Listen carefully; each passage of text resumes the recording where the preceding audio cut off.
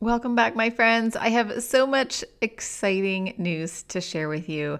First and foremost, I submitted the manuscript for my book to the publisher, and it is ready for edit and eventual publishing. I'm so excited to bring this passionate work to you all, and I will keep you posted as that timeline continues. I also would love to introduce you to a panel that I have brought on today to talk about what might not sound like super exciting content, but I actually think you'll find it very valuable.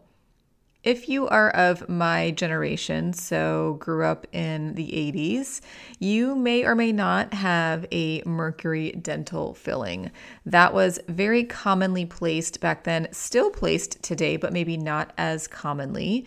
And the reality is that its safety has come into question, and the vapors from that mercury negatively impacting our bodies is in question. And my functional medicine doctor encouraged me to reconsider having removal of my mercury dental filling. And that had actually been on my list of things to do, but for some reason kept falling down that list of priorities. So I moved it up, I had it done, and I had a really great conversation in this episode with a group of women who either already had it done or are considering it. And I thought it would be valuable to bring this conversation to you all in case it is also on your list or maybe hasn't made the list, but this conversation might help it get on that list. So I am excited to bring you Andrea, Katie, and Nina. They will all introduce themselves to you.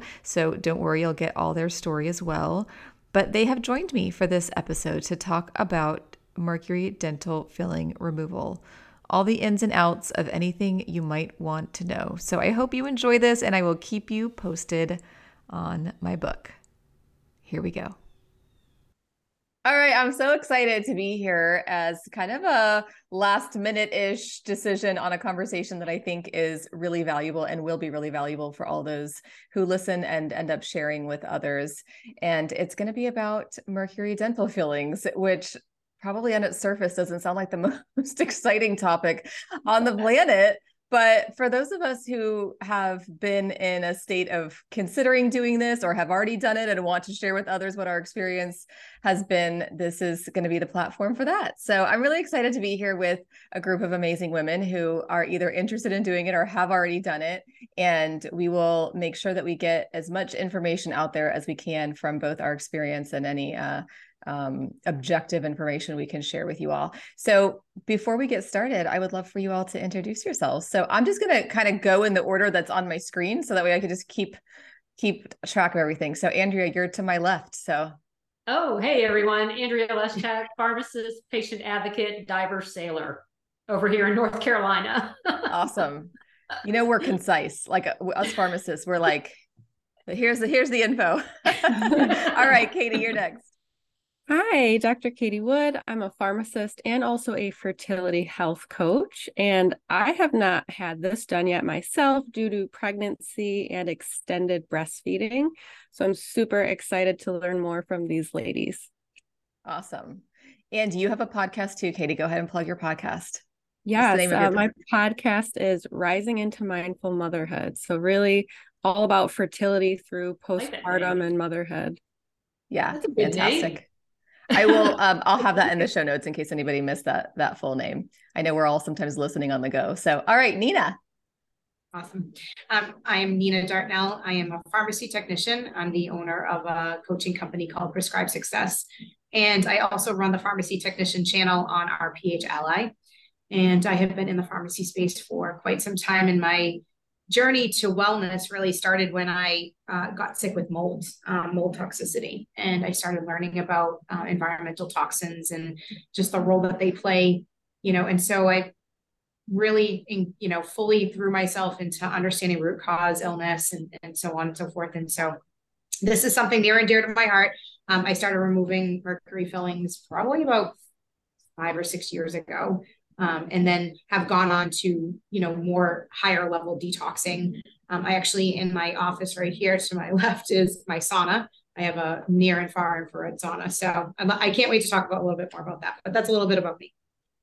Awesome. Well, I love it. I love that we're all kind of coming from the pharmacy world, and probably not a topic that people expect from pharmacists. Like mainstream people are always like, "Oh, you're a pharmacist, but like you don't think this way. You're supposed to think a different way." And so I love that we're all kind of coming from that background. But I would love to just start with, and I already told Katie to interject at any point and start asking questions, because she's the representation of all of you who may have not had this done and want to know all about it. So, but I would love to just first start with everybody sharing what made them consider this as a necessity. Like why do we have to care about this? We're told that it's safe. It was put in years, many of us have had this since childhood, so we're talking decades. And so why even consider this to be something to venture down? So Andrea, you want to start with that? Yeah, it was really interesting for me. So there were a lot of factors that contributed to me finally having the one filling that I had that had the old style amalgam or Mercury fillings. I think the filling was put in when I was 10, and it was so freaking traumatic, because it must have been a big cavity back then. I felt all this shame that I this filling, and dare I say it, I dragged that through my, like I'm 54 now, and I can still remember that horrible filling. And I mean, I have had some cavities in life with the newer ones, which had been replaced already a couple of times because the materials change. They find out something new, and I'd asked two previous dentists about having this one taken out, and they're like, "Look, the dentist did a good job. I was in my 30s, I asked about it, 40s, I asked about it. Here I am in my 50s now, and I've been really struggling with TMJ jaw clenching. I don't grind, but I clench so bad that I cracked a tooth. And I get these really bad migraines. And so, like Nina was saying, root cause, I'm sitting here going, okay, so here's the deal. If I'm clenching my teeth so badly and I have this filling, what if I'm like wearing away over decades, and this could be a contributing factor? So I finally went to my new dentist. I'm in a new state. I brought it up, and he's like, yeah, there's no problem. We can pop it out, because it was right behind the tooth that I had cracked. and then he was in there at the same moment. And he's like, yeah, I could do it in like 15 minutes. And so, I mean, I didn't go through somebody special to do it. Popped it out, 15 minutes, done. While I got the new tooth, the repair done on the tooth that I had cracked.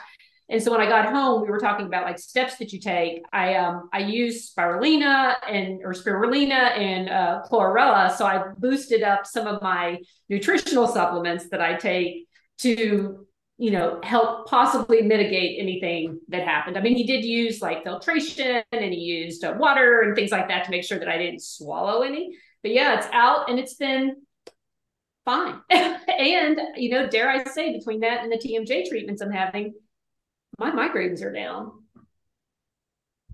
Yay! All right, we're going to dive. I do want to dive into a lot of the details of what you just mentioned, specifically about the logistics around what this looks like what all of our experiences were with the types of modalities they use to remove it safely. But first, let's ask Nina what, and you kind of already mentioned this because you mentioned mold exposure. So yeah, what's your journey? So I started getting sick back in 2013, 2014 with very odd symptoms, more allergy type of symptoms, and they just continued to progress. And so after about 2-3 years, I was traveling a lot for work. I was in sales, and I would notice that I was better when I was away from my home. And so I kept coming back to home because I worked, out of my house, and saying it's got to be something here. And I never, ever thought about molds. I thought this house had been completely gutted to the studs. It was, relatively new. What could there be? That's molds. I had searched high and low, never saw water stains anywhere. And so, lo and behold, I had my, husband at the time just pull off a piece of baseboard in the shower in our master bedroom bathroom, because there was a tiny little brown speck on the wood. And I was like, it's got to be there. That's what's the problem. I actually had the house tested first, and it did come back high levels of Aspergillus penicillin. And so we knew it was in the house, and we knew it was concentrated to the master bedroom, but we didn't know where it was. And so, yeah, he popped it off, and the entire wall behind it was filled with black mold. It was actually a leaking shower valve. So the shower was leaking behind the wall. And it was only when it was turned on, and because I was not there during the week, necessarily I was traveling a lot, it didn't always leak. And so the saturation, because this was an old house, it just kept getting sucked up by the wood beam downstairs. So this was on our first floor, master bedroom. And we didn't notice it until you took out the shower. And then it was literally all mold. It had rotted the floor of the shower. Yeah, it was terrible. And so I did not have anybody who could really help me, because allergists were telling me, oh, it's just an allergy. Nobody understood what mold did. And everybody would say, oh, you can't really get sick like that from mold. And I had so many symptoms and so many problems. And so I just started on my journey. That's when I first found my first functional medicine practitioner here in Massachusetts. And I tested my house, and he said, okay, let's do some mycotoxin testing with you and organic acid testing. And I excreted a lot of mold. And so, it was trying to repair the body. But then that, as I learned, like he said, oh, you have a lot of mercury fillings, like that's binding, to the mold. And so that started on my detox journey. I did find through him a biological dentist. So my experience was very much through the SMART IAOMT protocol and the SMART protocols. And I did a lot of, before I even went to the dentist, a lot of IV vitamin C, a lot of glutathione, just to support my body. And as I was detoxing the mold, my body just really went through, a lot. I can't tell you what that detox process looked like for me. As soon as we left the house, just that fluid and, excess fluid and inflammation just started draining from my body. And so I realized that it was so connected. And then when I started having one at a time, the mercury amalgam, mercury amalgams removed, how much better I felt, and how it just made such a positive, turn in my life and in my health. And that's when I got into the sauna and really started using sauna afterwards to really detox. I did a lot of binders, so initially I started with like cholestyramine, as that was the kind of the binder to use. And now I've moved on to, many other binders that I've used, mostly zeolites, things like that to really pull and also to bind the mercuries and get, that out. I've done HTMA, so hair testing, and I realized I had a lot of mercury in even in my hair, hair analysis. So I did all of that before I started, and I've repeated it since I've started. And I have one amalgam filling left. But of course, this was closer to me being or wanting to be pregnant, and I didn't want to do that because even with the SMART protocol, there's still a potential for you to leak mercury into your bloodstream, because you're right on your, in your oral cavities. It's so easily absorbed. So my process that I went through was that you always start with vitamin IV C. They use almost like a mask. You know what I mean? They use. I'm trying to think of. So they put a mask, over me so that I wasn't breathing in any of the material. They use very smart protocols. They line everything around your mouth to make sure that nothing gets absorbed into the oral cavity. And it is a quick pop out. Not a lot of drilling. Usually the amalgam, mercury filling kind of sits on top of there or sits in, in there. Only one that I had was really pretty extensive, and they had to do a little bit more drilling. And so there's a lot of suction going on, and they're protected as well, right? So you're protected, they're protected. It's different than just being in a regular dental office. And that's really where, now this last one I have, is very small. It's just that they didn't want to do it, and I have to make plans. Now they're not covered by insurance to take them out. And that's a deterrent for a lot of people, is that, the cost of it. But I can tell you honestly, I've noticed such a big difference since I had 5 of them. So I've had 4 of them removed, and I have 1 left. So. Yeah. So you actually had quantifiable testing done to know, at least in your hair, did you do blood too? Like you had elevated levels of mercury. So you knew that prior. I did. Okay. Yeah. Interesting. And I started doing that because I actually found I had higher levels of aluminum. I had a grand mal seizure prior, and I always wondered if that was linked to higher levels of Andrea. Well, I had a question because and I didn't mean to cut you off there, but I'm just curious about this because, and Claudia knows this about me. I'm a big diver sailor, spent a lot of time on the water. We know our water is contaminated. Yeah. I mean, whether it's at home or where I submerge myself frequently, and I eat a lot of fish. And while I do try to follow the guidelines on eating fish that don't have mercury, the smaller fish and things like that, it's interesting that you had the testing because your mold journey led you there. I have not done those testings in part because for me, my lifestyle probably puts me in these places and some of my behaviors. And so the risk to benefit of knowing and worrying and then thinking, oh, maybe I shouldn't eat the fish that I like, and the other things. So I have intentionally not gone that route. And so I looked at it, while yes, data can be helpful and interesting, I somewhat just operate on the belief that I probably have more mercury than I should, but I've never had children, never wanted children. I do what I can to minimize that. I too have a sauna upstairs. I have a rebounder. So I try to get my lymph going and stuff like that. I try to do the detox and whatnot day in and day out, but I personally didn't go that route. So I have no quantifiable data.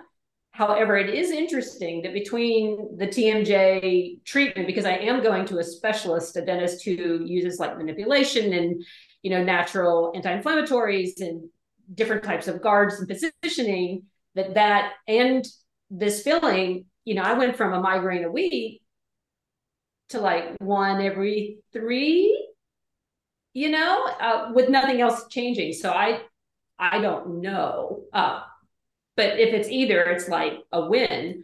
So it's interesting to hear that you had the data and you're monitoring. And I just brought that up because for people that do follow up and watch this, there's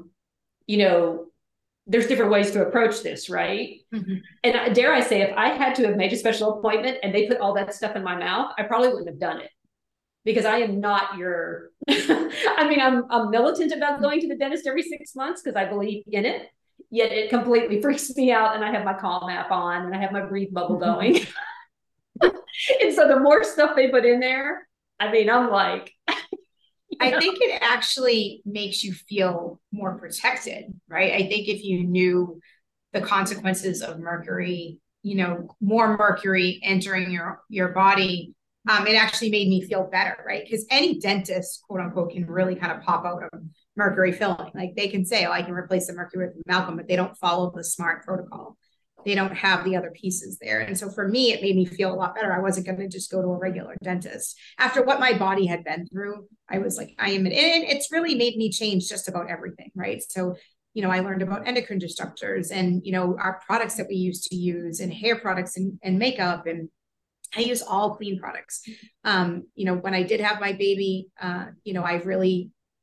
I refrained from vaccines. I really believe there's a huge link, to negative outcomes in children and disease states in children from the amount of aluminum and mercuries in vaccines. And so I saw myself, I was fully vaccinated, and look at my testing, it showed once I started removing some of that through sauna, through, removal of mercury fillings, all of that came down in my hair analysis.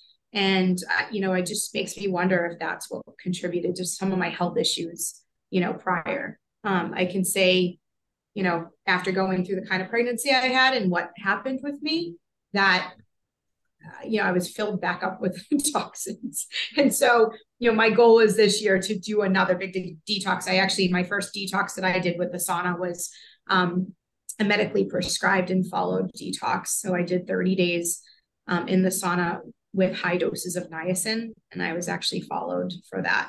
You increase your sauna time, you increase your niacin. I ended up at, I should have shut off my volume, 5,000 milligrams of niacin by the time I was at the end of the 30 days. And that actually helps to pull all of the toxins up and out of the bloodstream, to sweat it out. So Yeah. Wow. I'm a big detoxer.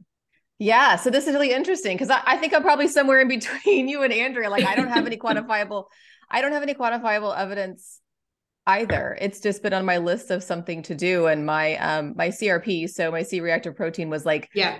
I didn't really have any symptoms, but I went to a functional medicine doctor to optimize my health. So like, what can I do to make things better, even though I'm otherwise okay? And she's like, well, your CRP is like 1.8 and we would like it less than 1. And she's like, almost everybody that I see who has even a mild bump in their CRP, there's oftentimes some incorporation of what's happening in the mouth. And she's like, do you have any metal fillings? And I'm like, I've had that on my list to get done a long time. For a long time, it just fell off the priority list. So in any case, that's a lot of us talking. I would love for Katie to be like, what's happening? Ask all the questions. What comes up for you as far as what you would like to know? Yeah, I definitely have a few questions. So Nina already answered one, or at least in her experience. So insurance doesn't cover it. Did they not cover it for either of you? No, mine, I mean, because he was in there, and the filling was so old, I don't know how he coded it. It was just part and parcel of it. Yeah. Don't ask, don't tell. Yeah. I mean, so. I definitely. So the removal is not covered, but a new filling can be covered under insurance. That's how I did it. So the removal was not covered, but the new synthetic, whatever amalgam filling is. Yeah, my dental insurance covers so little that I don't even. I mean, I turn it in and then you just take it all back. Yeah. Cost wise, just if you're interested in what exactly that looks like, I think I paid. I had 2, and I want to say I did IV vitamin C right after, and with the IV vitamin C, I want to say it was like 800 per tooth. Oh, I don't know, something like that. Okay. Yeah. So did your dentist do that, or did they refer you to an IV vitamin C, or did you go to like a Restore or something like that? They did. Well, so my son has gone to Restores, and I would have been happy to have gone to another location, but they're like, just go right upstairs. And I'm like, is this the one stop? Do you have a Starbucks up there too? And so they actually had a whole, I'm in a new town also. And so that was part of the reason I didn't do it before, is because I did not have access to a dentist who I felt comfortable enough to do this with. And so when my functional medicine doctor referred me to somebody locally, I'm like, sure, I'll go there. And they have an entire like IV suite upstairs, and they don't just do it for dental reasons. They actually have a lot of cancer patients coming there. So yeah, I think the IV vitamin C was like $220 or $250 or something. And then that plus all the other fees for the removal, that's how much it cost me. And mine was about $1,500 per tooth. And that included for the vitamin C. So I think it was I've paid around 6,000, 7,000 already. Wow. And I have one left to do. Yeah. But I did multiple vitamin C's, again, just to support my, own system. And I've been up to 30 grams, of vitamin C. So, and it's just more because of my history, and having had such a toxicity before, I wanted to really try to prevent that.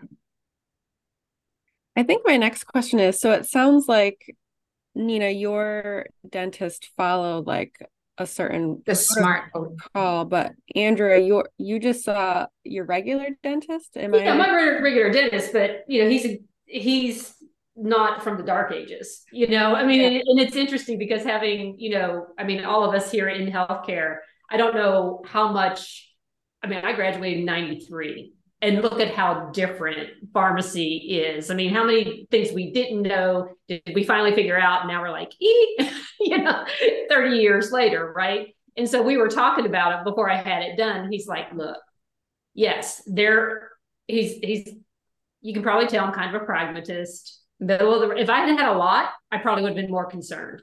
One, quick. And he's like, look, I've read the studies. I follow protocols. He's like, do you want to go? I'd had that conversation, but since I'm already numbed up for me personally, because of my risks, dare I say, my labs are, research biohacking. I know like what Nina's talking about. I toe dip in that world. I have the sauna and I do those. For me, risk to benefit at that moment for peace, just to get it out while I was in there. Yeah, I mean, he did some extra stuff, but nothing like additional masks or anything, but it was over so quickly. For me, I was content. Mm-hmm. And again, you know, risk to benefit, right? I've never had my C-reactive protein is actually not an issue. So that's interesting to hear because I hadn't heard that correlation. So I'm like, oh, I'm feeling pretty good about that. And I've taken like a biome test and had mRNA and all those types of things looked at, and microbiome and different things. And so I felt that it was okay for the one to just be done. Mm-hmm. Had I thought about it more and had more extensive work or a history like what Nina's talking about, could I have? I mean, yeah, it just didn't carry that weight for me, you know, in that situation. Sure. But I have a feeling we might be 15, 20 years separated. and based on what your specialty is with, you know, fertility and stuff, definitely carries. And not that I'm minimizing impacts of heavy metals. My mom died of brain cancer, had cancer. I mean, you know, I am, you know, we filter, we do everything we can, but in that particular space, it's like, mm-hmm. you know. Yeah, for sure. Yeah, I think that makes sense. What do they fill them in with? I'm not really sure about that. I'm glad you asked. Because Nina, I'd be really interested in, Claudia, you guys having done this. And this is where I questioned it not to be like doubtful, but, you know, so mercury, we know it's a problem. If you're old enough, then you remember BPA. Nobody knew anything about that. But then if you had these fillings, the newer versions that weren't mercury, you could have had BPA in fillings, for what I was told by dentists, right? So depending on how many fillings you had over a period of time, was that more of a risk or not? I don't know. You know, we ripped it all out of our water bottles, right? Because we talked about leaching, and yet I had fillings that were put in by a military dentist overseas. I have no freaking clue what they were using in Germany on an army post, right? And they, at that time, in the early 2000s, they preferred the metal because soldiers, they felt, weren't taking as good a care, and they didn't want to put the newer ones in because they didn't last as long, right?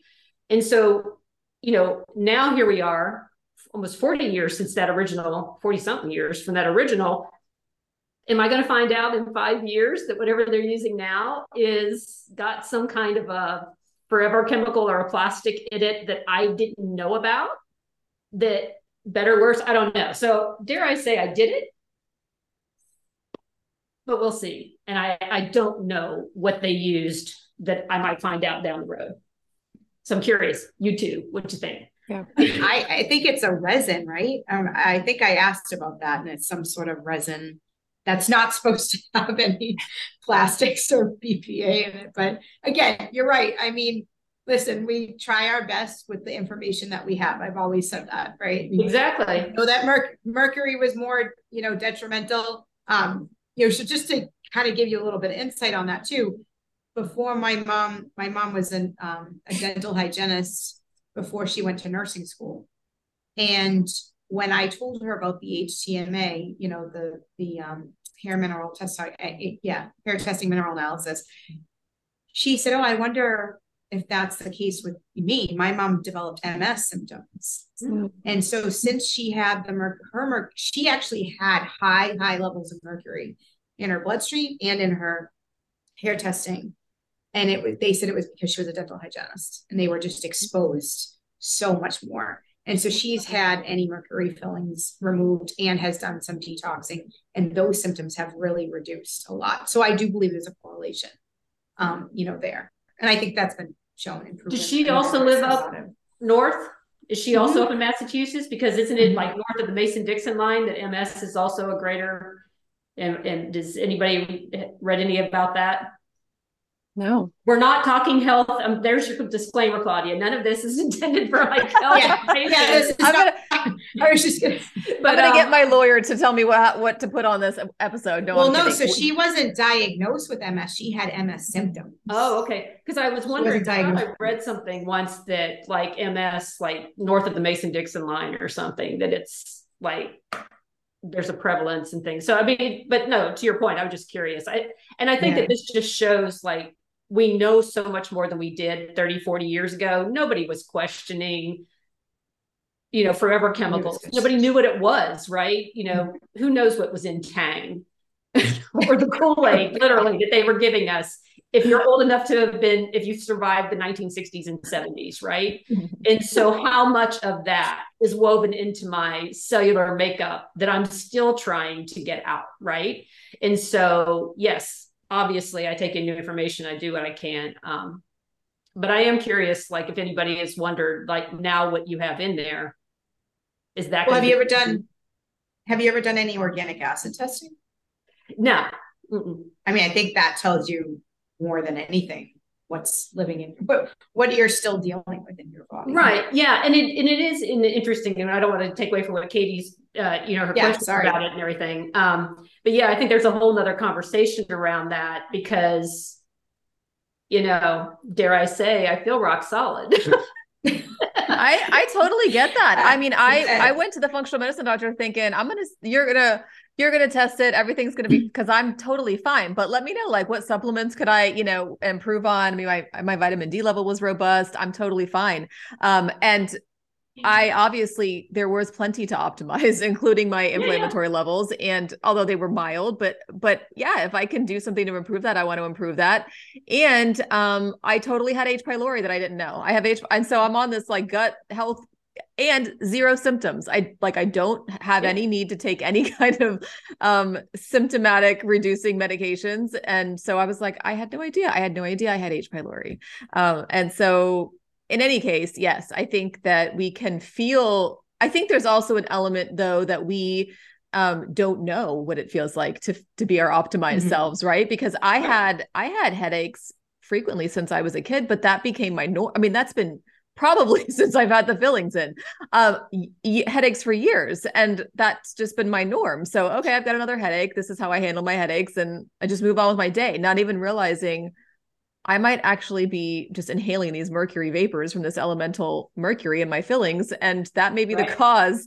And I haven't had a singular headache since I had them removed. And I don't, and the dental hygienist was telling me the same thing. She had headaches every single day until she had them removed. And so I think, we can feel, we compensate. We can feel like we feel well. And because we are able to, exercise and do our daily activities, but we could feel so much better. We could optimize. So in any case, Katie, are you bursting with more questions?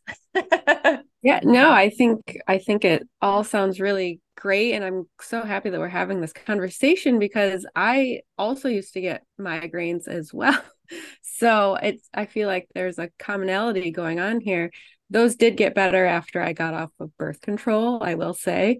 But I still get them every once in a while. I think another question I have is how long did the process take? And I mean, you can include like the vitamin C infusion. So from like start to finish, how long did it take for either of you to answer? Well, I mean, I came home and just boosted the supplements that I use. And so like in terms of the biohacking space or the complementary modalities, I have for the past year and a half been taking certain supplements, that kind of like we were talking about optimize, postmenopausal 3 years, those types of things. And so certain ones that I take do have kind of a detox component. So I just boosted that for some time afterwards. And your actual procedure, Andrea, I think you mentioned was pretty quick, like 15 minutes. Literally 15 minutes. Yeah. How about you, Nina? I know you did vitamin C before, and then the actual procedure was how long for you? I want to say it was about 3 hours, like 3 to 4 hours I was there. So my infusion was a little bit longer. I had glutathione attached to it. And so you can't infuse that too fast. Same thing with the vitamin C. And then, just the prep time. the removal. So yeah, I do remember being there for quite some time. I'd probably say about 3 hours. And that included the IV. Yeah. Okay. Yeah, the IV was definitely the rate limiting step there for me too, like the lengthy amount of time. But the actual, and the prep too, but the actual, if you were to just snapshot the removal, I was surprised at how quick that actually went. But yeah, the prep of all the filtering and all the whatever, and then the IV took like an eternity, it felt like. But I was probably there about the same time Nina mentioned, but the actual removal was very fast. And I was expecting, like, you know, when I went to go get evaluated and then get scheduled for it, I assumed it was going to be months out and it was going to be this. I mean, I had no basis for that assumption. I just assumed it was going to be this big ordeal, and it wasn't at all, as far as like scheduling and getting me in. And yeah. So yeah, yeah. Yeah, I got in pretty quickly too. And Katie, just real quick, as far as the IVs and everything, the glutathione, I am one of those people who kind of looks at the IVs and just goes like, okay, so what's my risk to benefit there, right? Because I don't like IVs. Yeah. And so I knew that I could have done that. I chose not to, because to me, it's just, you know, I'm kind of a minimalist in life with the belongings I own, and I'm kind of a minimalist in that space. So that's just my own resistance. I'm not saying it's not the best thing to do if you're good and trust the people who give you your IVs. To me, it was just one more thing, right? And so if I could do that orally at home with the supplements I had, to some extent, I don't do the degree at which Nina's described, but, you know, I do research, read up on ways to do that by mouth in a way that I feel comfortable. And I just say that because not everybody is, in terms of this concept, right? You've got, you know, we just saw it, people can be on very far sides of the spectrum. The net result, right, could be somewhere in the middle for folks. And so then how do you make peace with that process, with awareness and understanding and, you know, the evidence as well? Because it can be multifactorial, you know. And you make a really good point, Andrea, right? So for me, you know, I think I've gone to the complete opposite spectrum, like from where I started to, you know, now I'm like almost like hyper focused on anything and everything that I put into my body and do for my, so, and then I don't think that's healthy. Like, I'm just telling you, it's definitely not healthy. So, you know, kind of staying in the middle, saying that it's the 80-20 rule. That's kind of how I follow like nutrition. You know, it's the 80-20 rule. You know, 80% of the time, you know, watch, you know, what you're eating, count your macros, you know how much protein you're getting. And 20% of the time, it's okay to not be so, you know, perfect. I think by nature, as pharmacists, pharmacy technicians, folks in pharmacy, we tend to be more perfectionists. So, you know, when you want to own something, you go all in, you know, on it. But to a point that was made a little earlier, you know, I don't think we know how good we can feel until we've actually felt amazing and said, oh, wow, I was missing that for all that time. So for me, it was so clear from everybody, my husband, my family, you know, friends, at how amazing I felt and looked when I did that 30-day detox using the sauna and high doses of niacin. It was like I had so much energy, I didn't even know what to do with. I was like up before dawn. It was amazing. I couldn't, my sleep was unbelievable. So there's no question that I think we can all optimize. My CRP was well over 100, and it took a very long time to come down.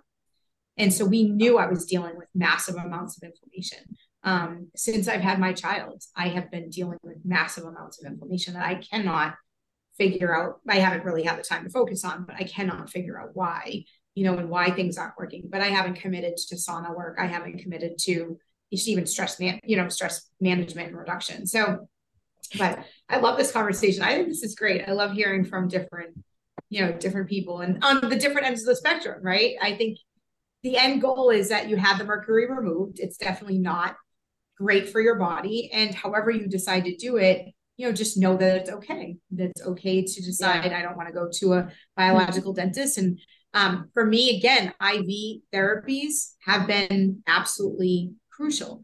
When I got COVID, I was so sick. And there is a nurse who started an IV company. And he came to my home and he gave me a 30-gram bag of vitamin C. and fluids, and I didn't have to leave my house because I had COVID, so I couldn't. But I mean, that was the turning point for me. That kept me out of the hospital, in my opinion. Yes. Yes. I had no idea where this conversation was going to go, but I actually love that I love that there's a variety of experiences, and we're not all saying like we did the exact same thing. So you all should now go do the exact same thing. It's not cookie cutter. Obviously we know health is an art. We all are on the journeys that are right for us. And so I think this spectrum of experiences is actually really fantastic. I would love to say that I put it all together just exactly that way. I did not. The universe did for me. So the genius, Claudia, that you it just happened. Any other questions that have come up, Katie? I think one question I had either for you or Nina, because I think you guys had more than one removed. Nina, did you have all 4 removed at the same time, or did you have to go at separate times? Like, I didn't know if they could only do one at a time. No, I actually had 2 done the first time. Okay. The second time I did 1, and then the fourth time I did 1. And it was just more because, like everybody else, I hate the dentist. I absolutely hate it. I hate the Novocaine. I hate the needles in the mouth, and I think the first one I had the 2 because they were so close together. So it was just a lot, where it was in the same tooth. And so it was one side of the tooth and the back side of the tooth. And so it was just easier to have done. But I just didn't. And I also, from a cost perspective, it was a lot of money. Yeah. It was a lot of money to have them removed. So I did space it out. And then this last one, you have to have done, and it's just really tiny. So, it's more of the timing, for me to get there and get it done. I'd be curious if having like 4 or 5 done at once would actually be too taxing on the body in terms of like detoxifying, even though, you could take all these precautions to kind of help with that, but maybe that would be a lot on the body. So I was curious if that was kind of like a protocol that they followed where you can only do so many at a time. That's a good question, because I don't remember if they told me I can only do 2 or 3 or, I don't know. That's probably part of the protocol of the biological dentist. Yeah. Depending on what they think is the best. Oh, sorry, go ahead. No, the IVs, I think if you get an IV and you can do more than one, it's going to help no matter what. So. Yeah, I assumed they wouldn't be able to do more than one at a time. And I had only 2, so I don't know what happens with a quantity higher than 2. But because my 2 were diagonal, so I had 1 here and 1 here, they don't cross at least with the SMART protocol, they don't cross the midline. So on the same day. So from an exposure standpoint, so if you have 2, this is just what my dentist did, I don't know, but if you have 2 on one side, they'll do it. If it crosses, they won't do it on the same day. So that's a little tidbit. I don't know. Yeah. Did they that say is interesting? why? I didn't know that. Just from an exposure risk, I guess. I don't know. Okay. Just how much, because it's elemental mercury. And so the concern is actually mercury vapor. And so the concern is more what you're inhaling than it is what you're digesting, because most of it supposedly isn't getting absorbed. But so it's more of an inhalational. So they don't like to cross the midline. I don't know. That's what they told me. Interesting. Cool. And I'm sure it varies, based on. Yes, everybody's protocol is going to be whatever practice you go to. Obviously, we saw that the price could vary as well between, you and Nina as well. So interesting. And if you type in biological dentist or SMART protocol, or you go to the IAOMT website, they'll tell you which doctors have been trained through those protocols. So you can find a dentist that does it if you don't have anybody that you already know of. That was also another question I had. So thank you. There you go. We have all the answers, except all the legal disclaimers, except don't do anything we said. We are just rogue pharmacists. We don't know anything. We're just telling you our experience. I'll just disclaim this. Like I should just every 5 minutes insert it's like a sponsorship, except it's a disclaimer. What I would like to just add in though, is for people to know what the FDA says, because we know how protective they are of all of us. No. Because this was brought up when I talked to my dentist. I was kind of curious, like, well, what do the leading authorities have to say about this? So it has not been a blanket statement by them, but they have started to say that if you are in a high risk population, that they do not recommend you to get mercury amalgam fillings. And so those high risks are pregnant women and their developing fetuses, women who are planning to become pregnant, nursing women, children, especially those younger than 6, people with pre-existing neurological disease, people with impaired kidney function, and people with heightened sensitivity to mercury or other components, because mercury fillings are like about half mercury, and then the other parts is like silver, copper, and tin. So if you have any allergies to those, so that, as I was talking to my dentist, because I kind of already knew I wanted to do this, but I was just curious as to what they knew from just a, knowledge standpoint. And, their discussion was around, well, I mean, if there's this entire list of people who are not supposed to have mercury fillings, there's clearly some concern. It's not, it's obvious that there's some risk from having a mercury filling. So why is it okay for the rest of us just because our bodies are healthy enough to deal with it? I mean, who says that they are, Right. And so, and what happens after many, many decades, which, I'm many decades out. And so, it definitely brings into question, much like I questioned, I have over the years questioned my dentist about why do I need to have x-rays every year when literally there's never been a singular problem. I mean, aside from when I had my cavities when I was a kid, there's never been a problem ever. You never identify a problem. Why do I have to have this every year? Why do I have to have this exposure? And so I did a whole video on this, and their argument was, well, there's something could be happening underneath and we don't catch it. And I'm like, well, if I don't have any symptoms and you don't see anything, how about we just don't have exposure? And the argument was, well, it's the same amount of exposure when you walk out the door and you have exposure to sunlight. Well, I don't have anybody recommending to me to wear a lead vest to cover my thyroid when I walk outside the door. So this doesn't make any sense. And then come to find out that Europeans don't do it that way. Europeans, it's every 2 years or more if there's no problems. And so my dentist actually tried to fight me, and there's no fighting. Like, there's no fighting. I'm just not coming back. Like, what are we fighting about? I'm not trying to change your practice. I'm trying to save my own life. So that was the end of that dentist. So in any case, you guys might be dying to say something. What do you have to say about that?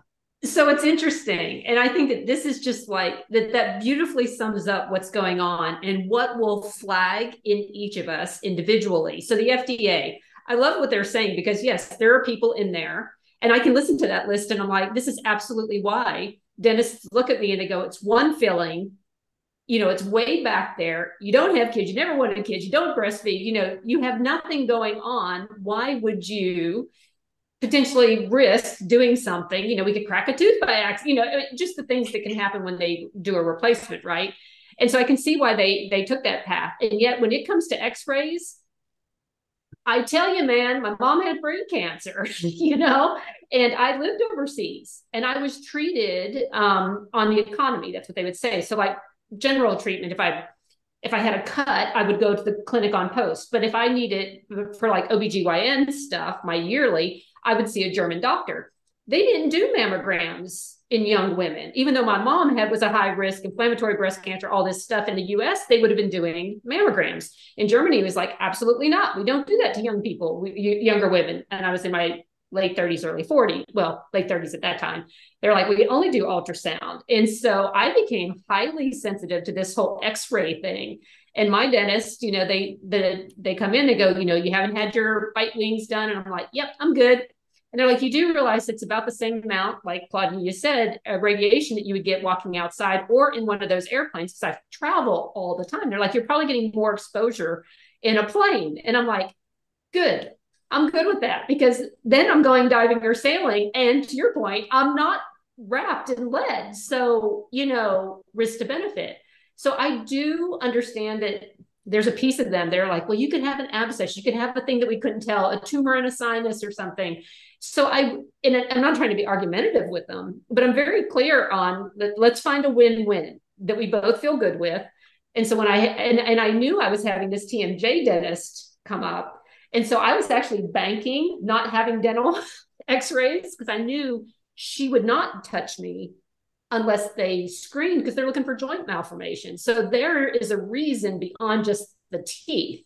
And so for my x-rays, they got the teeth and the joints and the neck to see what everything's going on. But I actually didn't have other x-rays for quite some time and then just had them send the whole thing over. So, I mean, we all will fall on our shield for certain things. I guess that when you bring that up, Claudia, that was really interesting. Yeah. Any other thoughts on that topic? Because I think the point here is that we're very guideline driven in this country. And so everybody's just like robotically falling in line. And at some point, if it doesn't feel right to us, we should feel empowered to speak up. And we don't have any unending loyalty to any one provider. And so if it's not a good fit, it's not a good fit. So yeah. Any thoughts on? I mean, I think there's a ton, you guys all make, a lot of great points. The exposure, you're right. I mean, I don't like the x-rays either. I've really scaled back on that. I have yet to get a mammogram because I don't want the exposure. There's other ways to detect or at least start, the process. And I don't even like the fluoride. And I just took my daughter for the first time at 3 years old to the dentist, and I was like, no fluoride, because we do go to a biological dentist and they do not push fluoride. They push healthy eating and drinking good clean water and brushing your teeth and making sure you're using hydroxy nano appetite, or I don't even know how to say it. Yes. And so it's all the other things that you can do. If fluoride was just a blanket, everybody has to take it, but then why are there neurological concerns with it? Why are there other things linked to it? So on the x-ray part, I don't believe you have to have x-ray bite wings every single year. I do, and I used to travel a lot too for work. I actually learned that there was more radiation in that cylinder thing that you had to go through to get TSA, to go through TSA. And I went and got my, TSA pre-check. Yep. So I didn't have to go through that like that. I did all that work to prevent trying to get the exposure. Are you exposed on a plane? Yeah, probably. I mean, again, it's risk benefit analysis. I can tell you, when my daughter was born, she was really sick and she had 13 x-rays before the time she was, 4 weeks old.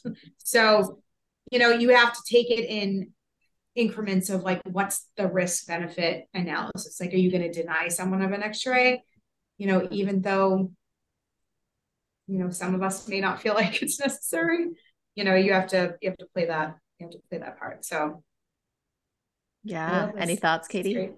I was going to bring up fluoride too. I was going to say, while we're talking about, bringing up concerns and having options, I was going to say, dare we bring up fluoride and the fluoride rinse? And, if you have city water, fluoride's already in the water, and pushing fluoride in toothpaste and all those things. So I'm right with you there, Nina, because my daughter is going to be 4 in May, and there will be absolutely no fluoride anywhere near her at the dentist. So yeah, I think it's just, being knowledgeable and doing your own research, and then also advocating for yourself and for your children. That's a really, really big cornerstone of how I help women with their fertility, is really empowering them with their options, informed consent, and really helping them feel confident going to their doctor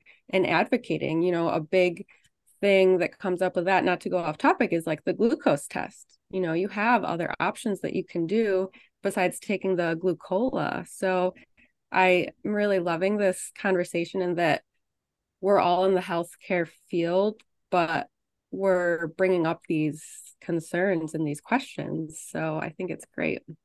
Well, I think everyone here, whether you wear advocate as a professional title, like Claudia and I do, and Nina, to some extent, after talking to you yesterday, I mean, I absolutely understand why you approach everything you do after you told me everything with your health, your child's health. I mean, I would certainly, if I was in your space, we're at very different stages and we've had different journeys, right? And I think that that's one of the signature pieces of this within advocacy, whether you're a clinician that acts as an advocate or an activist that uses your clinical expertise, whatever.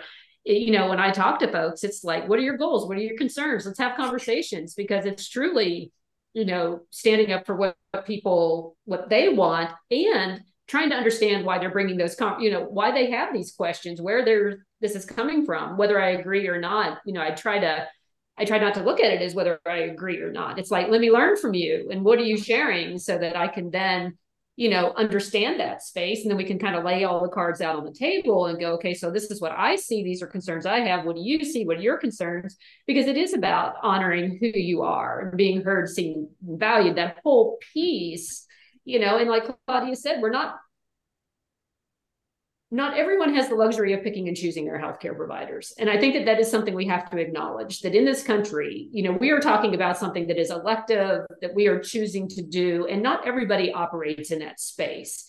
And so then if you have to go down a path where you don't have the luxury of other providers or being selective, I think that that's a conversation that also has to be held, because not everybody gets to do what we've done, right? And so then how could we minimize risks? How can we optimize health, even if we had to live in that space? So I acknowledge that we're talking at this from a very, maybe privileged even is the word, it's a different vantage point than some would approach it.